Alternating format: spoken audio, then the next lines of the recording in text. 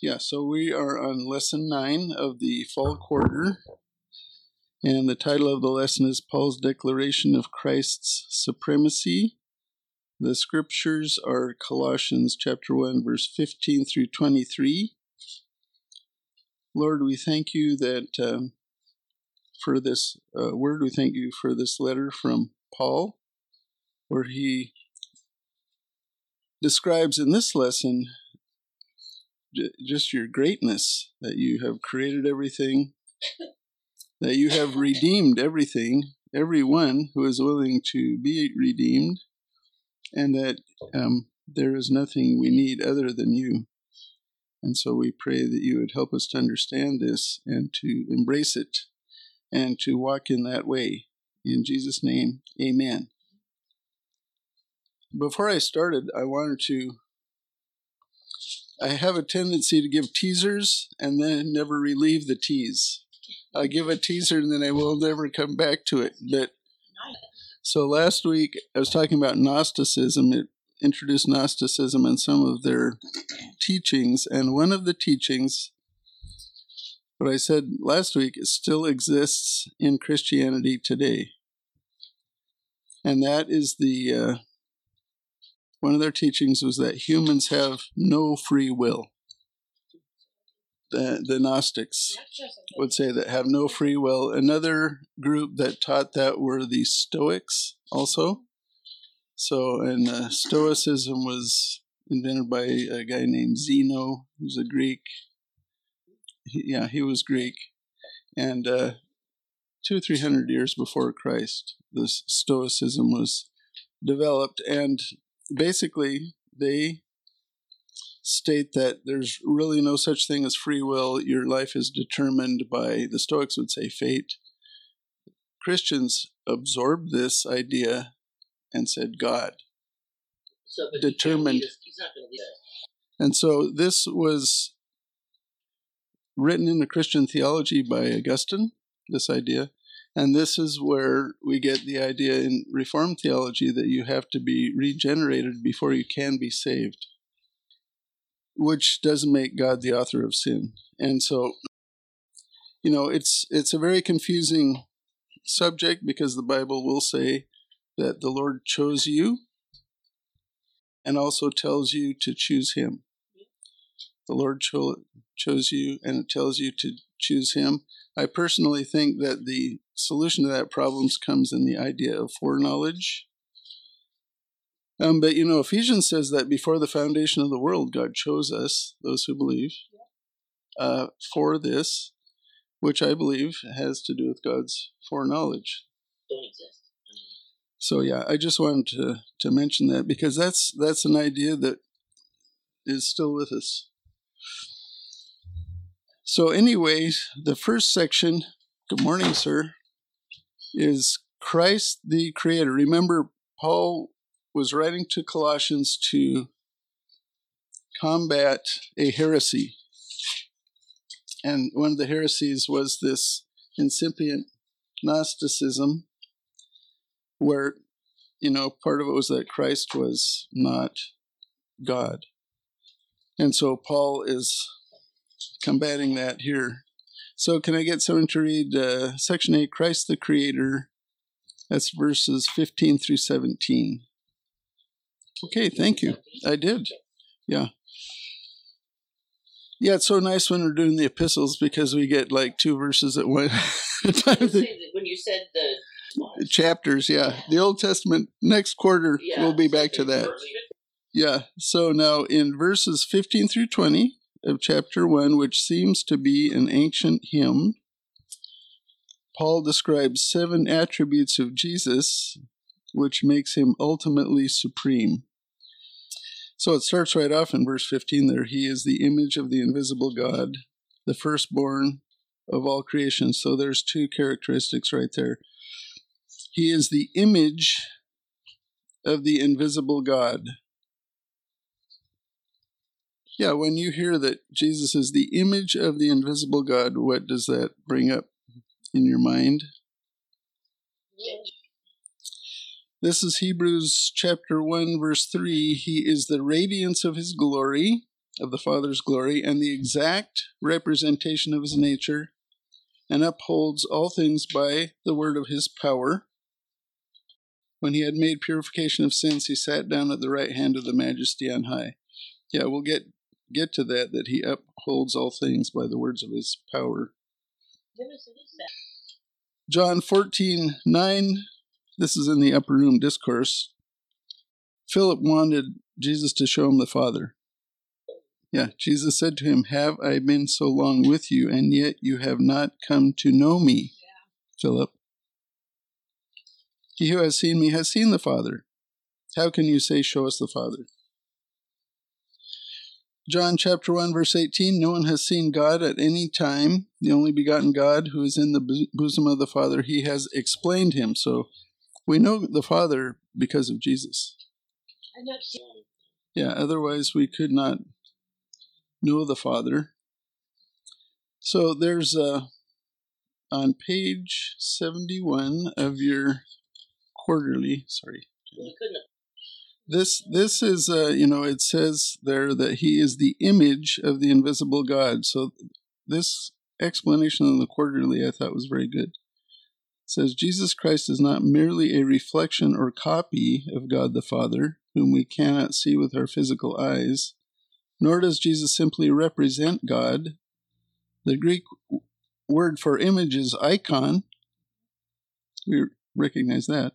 And it means manifestation of. Thus, Christ is the embodiment of the character and nature of the supreme God.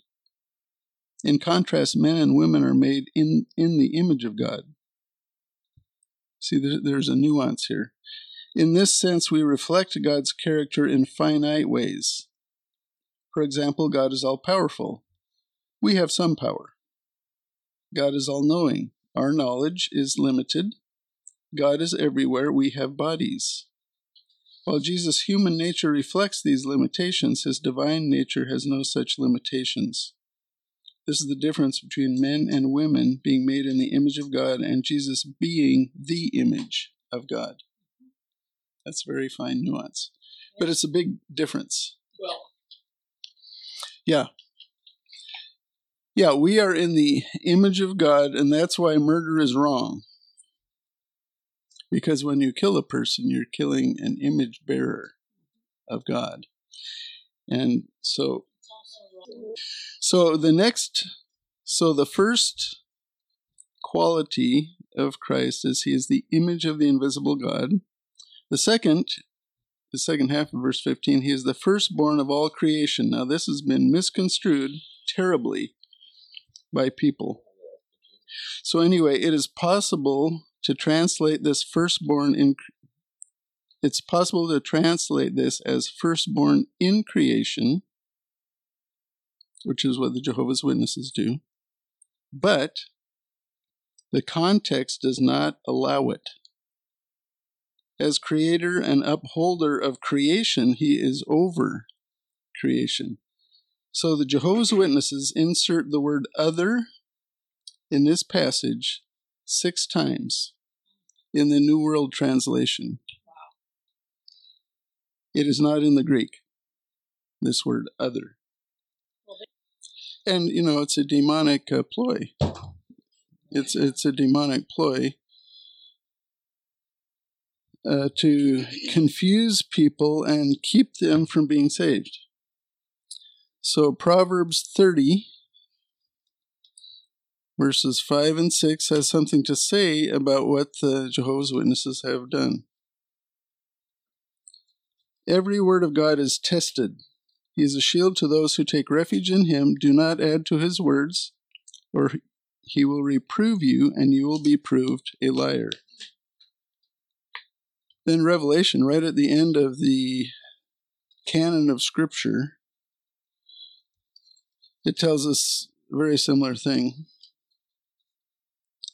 Revelation 22, verse 18, I testify to everyone who hears the words of the prophecy of this book, if anyone adds to them, God will add to him the plagues which are written in this book. And if anyone takes away from the words of the book of this prophecy, God will take away his part from the tree of life and from the holy city which are written in this book. Very scary things. So you don't want to mess with Scripture. That's the word. Yeah, so what firstborn here indicates is that he preceded the creation and he is sovereign over the creation. Yeah.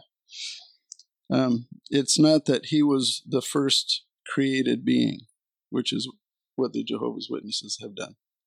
They said he's the first created. Yeah, he's the first created being. Okay, so and the next verse, for by him all things were created, both in the heavens and on earth, visible and invisible, whether thrones or dominions or rulers or authorities, all things have been created through him and for him. So Jesus is the creator of the universe. And he was walking around here. Isn't that amazing? People could see him. Seriously? Yeah, this is mind-blowing stuff, man. This is mind-blowing stuff. So, it's very interesting because the whole God, the Godhead, the three personages created, And so this is from, I'm looking at a commentary to help me with this. It's by Norm Geisler. And so I got this from him. Jesus is the instrumental cause. So the Father is the ultimate source or the efficient cause. He says, the Father said, he willed it. The Son did it. The Son did it because the Father willed it. So anyway, I lost my place. Oh, yeah. So he created everything that is visible and everything that is invisible, the instrumental cause. The Son is the mediating cause. So he's the one who actually did it. The Father willed it. He did it. The Holy Spirit energizes it. As far as I can understand, it's hard to understand. And it's interesting that all things have been created through him and for him. It's like Jesus, I don't know if I'm being blasphemous saying this. If I am, correct me, but it feels like Jesus as the Son got a toy from the Father, which was the universe, which he could save and redeem and all this. It's for him. The Greek word there is eis, which is means into. But anyway, the creation is for him. The universe is for Jesus, which is amazing. It's also the sands of the ocean. Yeah. This makes sense when you realize if you try to live without Jesus, nothing makes sense. Everything you try to do fails. Well, even when you succeed, it's empty. Without Jesus, the universe makes no sense because it's for him and it's created by him. And so it's meant to be reconciled to him in order to make any sense. And if you're not reconciled to him, your life will not make sense. And it will be an incredible frustration. So, it's just amazing. And then verse 17 says, he is before all things, and in him all things hold together. And that's just what Jana was saying. Has anybody ever heard of the concept of heat death? Heat death. Physicists talk about this. Death. Heat death. Heat death is an idea which makes sense if you're a materialist, if you're an atheist. Heat death makes sense because everything runs by energy gradients, right? And as the universe and their concept of the universe is that it started with the Big Bang. They don't say where the Big Bang came from. And you have these energy gradients that make everything work. And when like a chemical reaction goes, you lose some energy as heat. Okay? So when all the energy gradients run down, all you have is heat, a uniform temperature. That is heat death. nothing can work. Okay? So it's and actually the author that wrote my physics textbook in college, his last name was Tipler.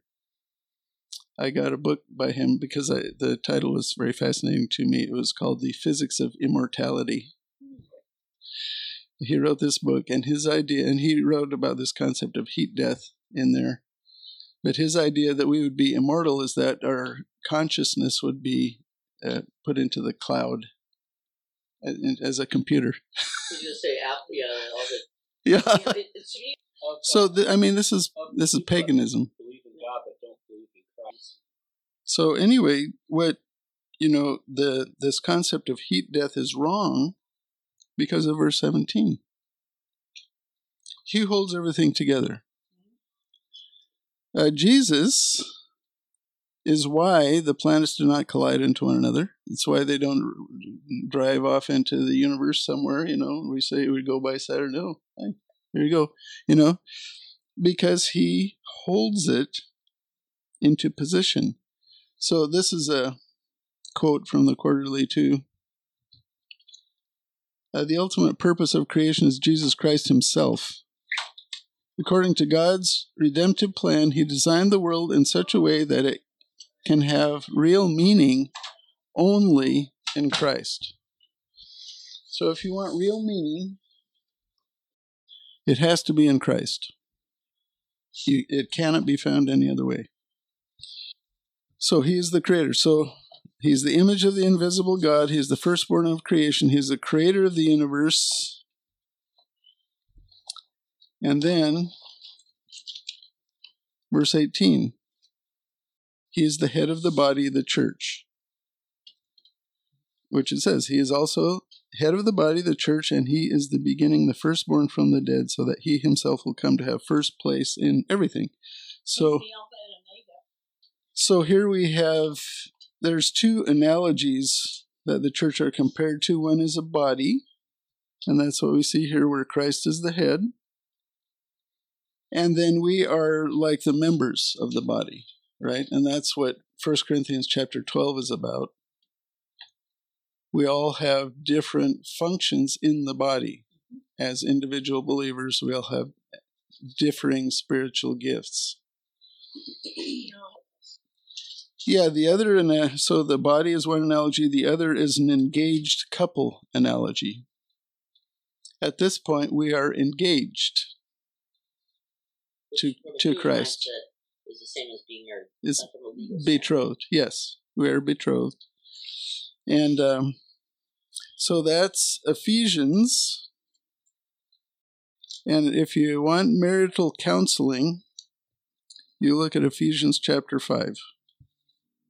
Ephesians chapter 5, verses 22 to 33. That's your marriage counseling. Verses 23 and 24, for the husband is the head of the wife, as Christ also is the head of the church, he himself being the Savior of the body. But as the church is subject to Christ, so also the wives ought to be to their husbands in everything. So there's an analogy between the church and Christ and the husband and wife in a marriage. And then 31 and 32 of the same chapter says, for this reason a man shall leave his father and mother and shall be joined to his wife, and the two shall become one flesh. This mystery is great, but I am speaking with reference to Christ and the church. So that, the most intimate relationship you can have on earth is the marital relationship. And that type of intimacy, and even greater intimacy, is available with us and Jesus.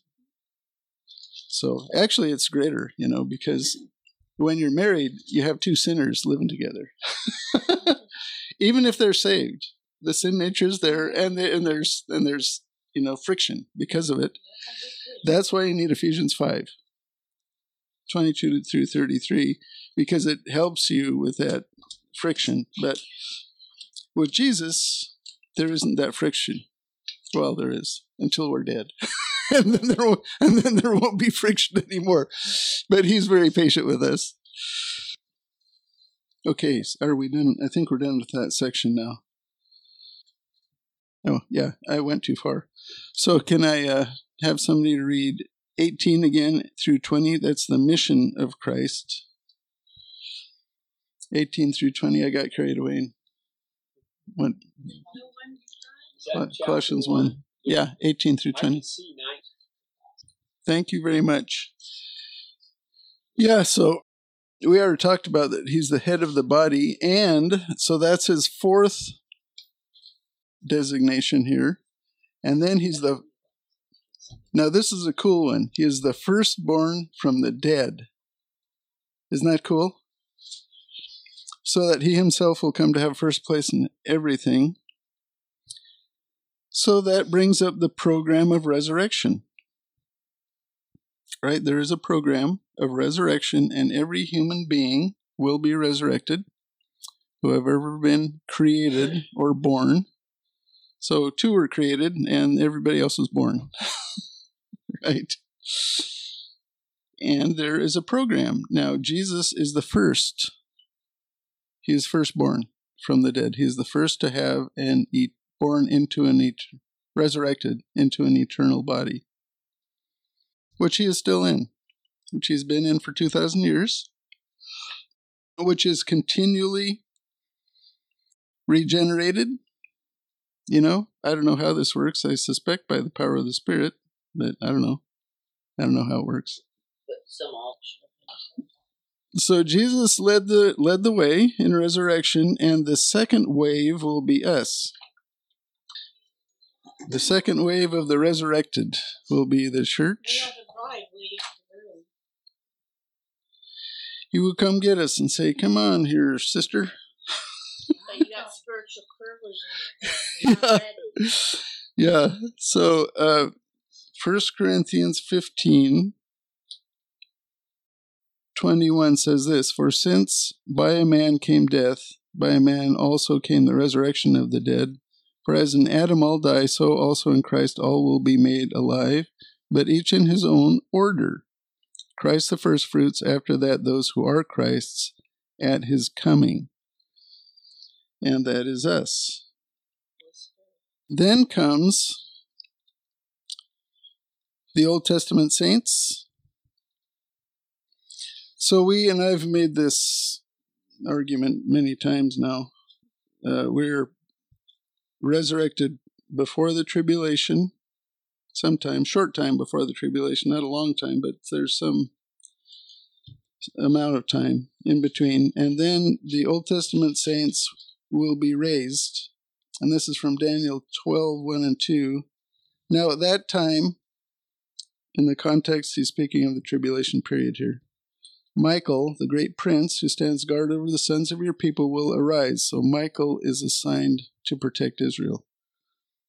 And there will be a time of distress such as never occurred since there was a nation until that time. And at that time, your people, this is Daniel, so it's the Jews, everyone who is found written in the book will be rescued. Many of those who sleep in the dust of the ground will awake, these to everlasting life, but the others to disgrace and everlasting contempt. So this happens post-tribulation, at the beginning of the millennium, the Old Testament saints, and then the tribulation martyrs are also at that time. There's going to be a lot of martyrs in the tribulation. Believers who are alive go into the millennium alive and have kids. But there will be a bunch of martyred believers. And this is Revelation 20, verse 4. Then I saw thrones, and they sat on them, and judgment was given to them. I believe that refers to the church. And I saw the souls of those who had been beheaded because of their testimony of Jesus and because of the word of God. So those are the tribulation martyrs. And those who had not worshipped the beast or his image and had not received the mark on their forehead and on their hand, and they came to life and reigned with Christ for 1,000 years. So they will be ruling with us, as will the Old Testament saints. And then the last resurrection is the resurrection unto death, which is for the unsaved dead. And that is the great white throne judgment. So relate to the party. Yeah, if you die rejecting Christ, this is what you can look forward to. The worst day of your life is better than this. The worst day of your life. So anyway, it's this is also Revelation 20 and verse 11. Then I saw a great white throne and him who sat upon it, that's Jesus, from whose presence earth and heaven fled away, and no place was found for them. So that's at the destruction of the heavens and the earth. It's at that time that this judgment will be. And I saw the dead, the great and the small, standing before the throne. Books were opened, and another book was opened, which is the book of life. So there's a book of life. There's a book of deeds for each person. The book of life, the book of deeds. And the dead were judged from the things which are written in the books, according to their deeds. And the sea gave up the dead which were in it. Death and Hades gave up the dead which were in them, and they were judged, every one according to their deeds. Then death and Hades were thrown into the lake of fire. This is the second death, the lake of fire. If anyone's name was not found written in the book of life, he was thrown into the lake of fire, according to his deeds. So, the Lord will have a book, he knows already. I don't know why. He looks in the book. Your name is not here. What did you do during your life? Okay, this is your punishment according to that. And it will be in the lake of fire. So Mahatma Gandhi will not get as much punishment as Adolf Hitler, according to his deeds. It will be perfectly just, according to his deeds. So, but Jesus is the firstborn from the dead. And then verse 19... Okay, so verse 19, for it was the Father's good pleasure for all the fullness to dwell in him. So, Jesus, number one, is the image of the invisible God. Number two is the firstborn of creation. Number three, he's the creator of the universe. Number four, he's the head of the body of the church. Number five, he's the firstborn from the dead. Number six, all the fullness of deity is in him. And the Quarterly had a very interesting box. And I want to read this box to you because this is very interesting this is about the hypostatic union. So the hypostatic union is Jesus has two natures. One is divine, fully divine, and one is human, although human without the sin nature. It is humanity as it is meant to be. So, anyway, Paul said that the fullness of God dwells within Christ, yet within the same sentence, the apostle described the very human death of Christ on the cross. How could the same person be divine and human at the same time? The relationship between Christ's human and divine natures has perplexed believers for centuries.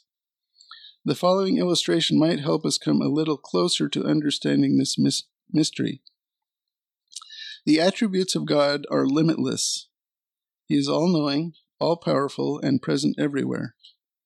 These attributes might be symbolized as a line that goes in both directions to infinity. Being made in the image of God, men and women reflect God's attributes too, but within defined limits. Human beings have some knowledge and some power, and are confined to the space their bodies inhabit. These attributes might be symbolized as a circle. Jesus, being God and human, exhibits the divine attributes without limitations, and with some limitations at the same time. Think about that long, it'll make you nuts. For example, Jesus is all-knowing, but said that he did not know the time when he would return. Jesus is everywhere present, and yet has a body. The relationship between the divine and human natures in Christ might be symbolized as a loop in the line of divine attributes. See, I never thought this was interesting. The space within the loop represents Jesus' human nature. The line that goes on forever represents his divine nature. Like all analogies, this one is imperfect and eventually breaks down. However, it provides a dim picture of a mystery we may not fully understand. Mm-hmm. And he had to have a body so that he could redeem us. And so he could die. So he could die. Because that's how he redeemed us. Yeah. So it's Jesus is a... Jesus. Yeah. But he was still... In his humanity. In his humanity, he was... Jesus, and Dane has made this point several times. Jesus, when he was here on earth, functioned the way he desires us to function. Right, as an example. Yeah, he functioned with this power of the Holy Spirit. Mm-hmm. The Holy Spirit is what empowered him. You know, he has the power of God himself. And he did things that only God could do. Some of his messianic miracles nobody else could do. But he, in general, he functioned the same way he wants us to function, which is through the power of the Holy Spirit. Yeah, so isn't this a great lesson? I love this. This lesson is a great lesson, man. Yeah, so The basis of what we believe. yeah. So verse 20, and through him to reconcile all things to himself. That's the last point of this. Having made peace through the blood of his cross, through him, I say, whether things on earth or things in heaven. So some use this verse to promote universalism. Because it says he reconciled all things to himself. But that denies numerous scriptures. What Jesus did do when he died, he made all people savable. There's not a person on earth that is not savable, and that's what Monica was saying. The problem is people are reluctant. Our depraved nature makes us reluctant to trust God, and that is why the Spirit convicts us. The ministry of the Spirit in this world is to convict people of sin and righteousness and judgment. And it is that ministry which draws people. Can you imagine how sad it will be for him to send people to the lake of fire? Yeah, he desires that none should perish. Yeah. That's why he's Doing his time. Yeah. He says, I wanted you to come, but you're in my image, and I refuse to force you. You're in my image. But this is 1 John 2:2 about the fact that all humanity is savable. 1 John 2:2, he himself is the propitiation for our sins, and not for ours only, but also for those of the whole world. So if people are not saved, it is not his fault. He has done everything he can other than deny their image-bearing status, which he will not do. Yeah, so this passage, Romans 8:21, talks about this reconciling of all things to himself. It says that the creation itself also will be set free from its slavery to corruption into the freedom of the glory of the children of God. For we know that the whole creation groans and suffers the pains of childbirth together until now. And not only this, but also we ourselves, having the first fruits of the Spirit, even we ourselves groan within ourselves, waiting eagerly for our adoption as sons, the redemption of our body. You know, when Jesus comes and sets up his kingdom, the animals will become herbivorous again. They will not be eating each other. They will not be attacking each other. Yeah, the baby will be able to play with a viper, and it won't bite him. And, you know, it will be agricultural prosperity. There will not be war. It'll be like Eden. Yeah, lifespans will be like before the flood. And so, you know, that is what helps us to live godly now. That hope of what we have. Yeah, of what we have coming. Okay, so section C, I'll read that one. Verse 21. This is verse 21 through 23. And although you were formerly alienated and hostile in mind, engaged in evil deeds, yet he has now reconciled you in his fleshly body through death, in order to present you before him holy and blameless and beyond reproach, if indeed you continue in the faith, firmly established and steadfast, and not moved away from the hope of the gospel that you have heard, which was proclaimed in all creation under heaven, and of which I, Paul, was made a minister. Let's think about how we were before we believed in Jesus. Does anybody remember before they believed in Jesus? How many 40 years ago, maybe. how many people came to Jesus when they were children here? Okay. I did too, but I didn't know it for much of my life because You're not real bright. no, I'm not real bright. So this is how we are, and this is how we're born in Adam. This is natural to us because the mindset on the flesh is hostile toward God, for it does not subject itself to the law of God, nor for it is not even able to do so. And those who are in the flesh cannot please God. So if you're in the flesh, it doesn't matter how many things you do that seem nice, you cannot please God. It all You falls through. cannot please God. And that's why he says all your righteous gifts are filthy rags. Before I was So this is Luke 6:45. The good man out of the good treasure of his heart brings forth what is good, and the evil man out of the evil treasure brings forth what is evil, for his mouth speaks from that which fills his heart. Now, if you're an unbeliever, what fills your heart is evil. Right. This is the number one. You're out for number one. That is the natural, what is the motto of the Satanist? The motto of the Satanist is do what thou wilt. I once heard I do what you do. Peter O'Toole say that on an interview, and I'm like, my goodness, that's chilling. Yeah, that is chilling. Do what you will. So you want to use your image-bearing status to be God yourself.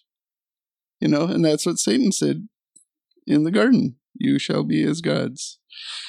No, this is one more thing about the unsaved person.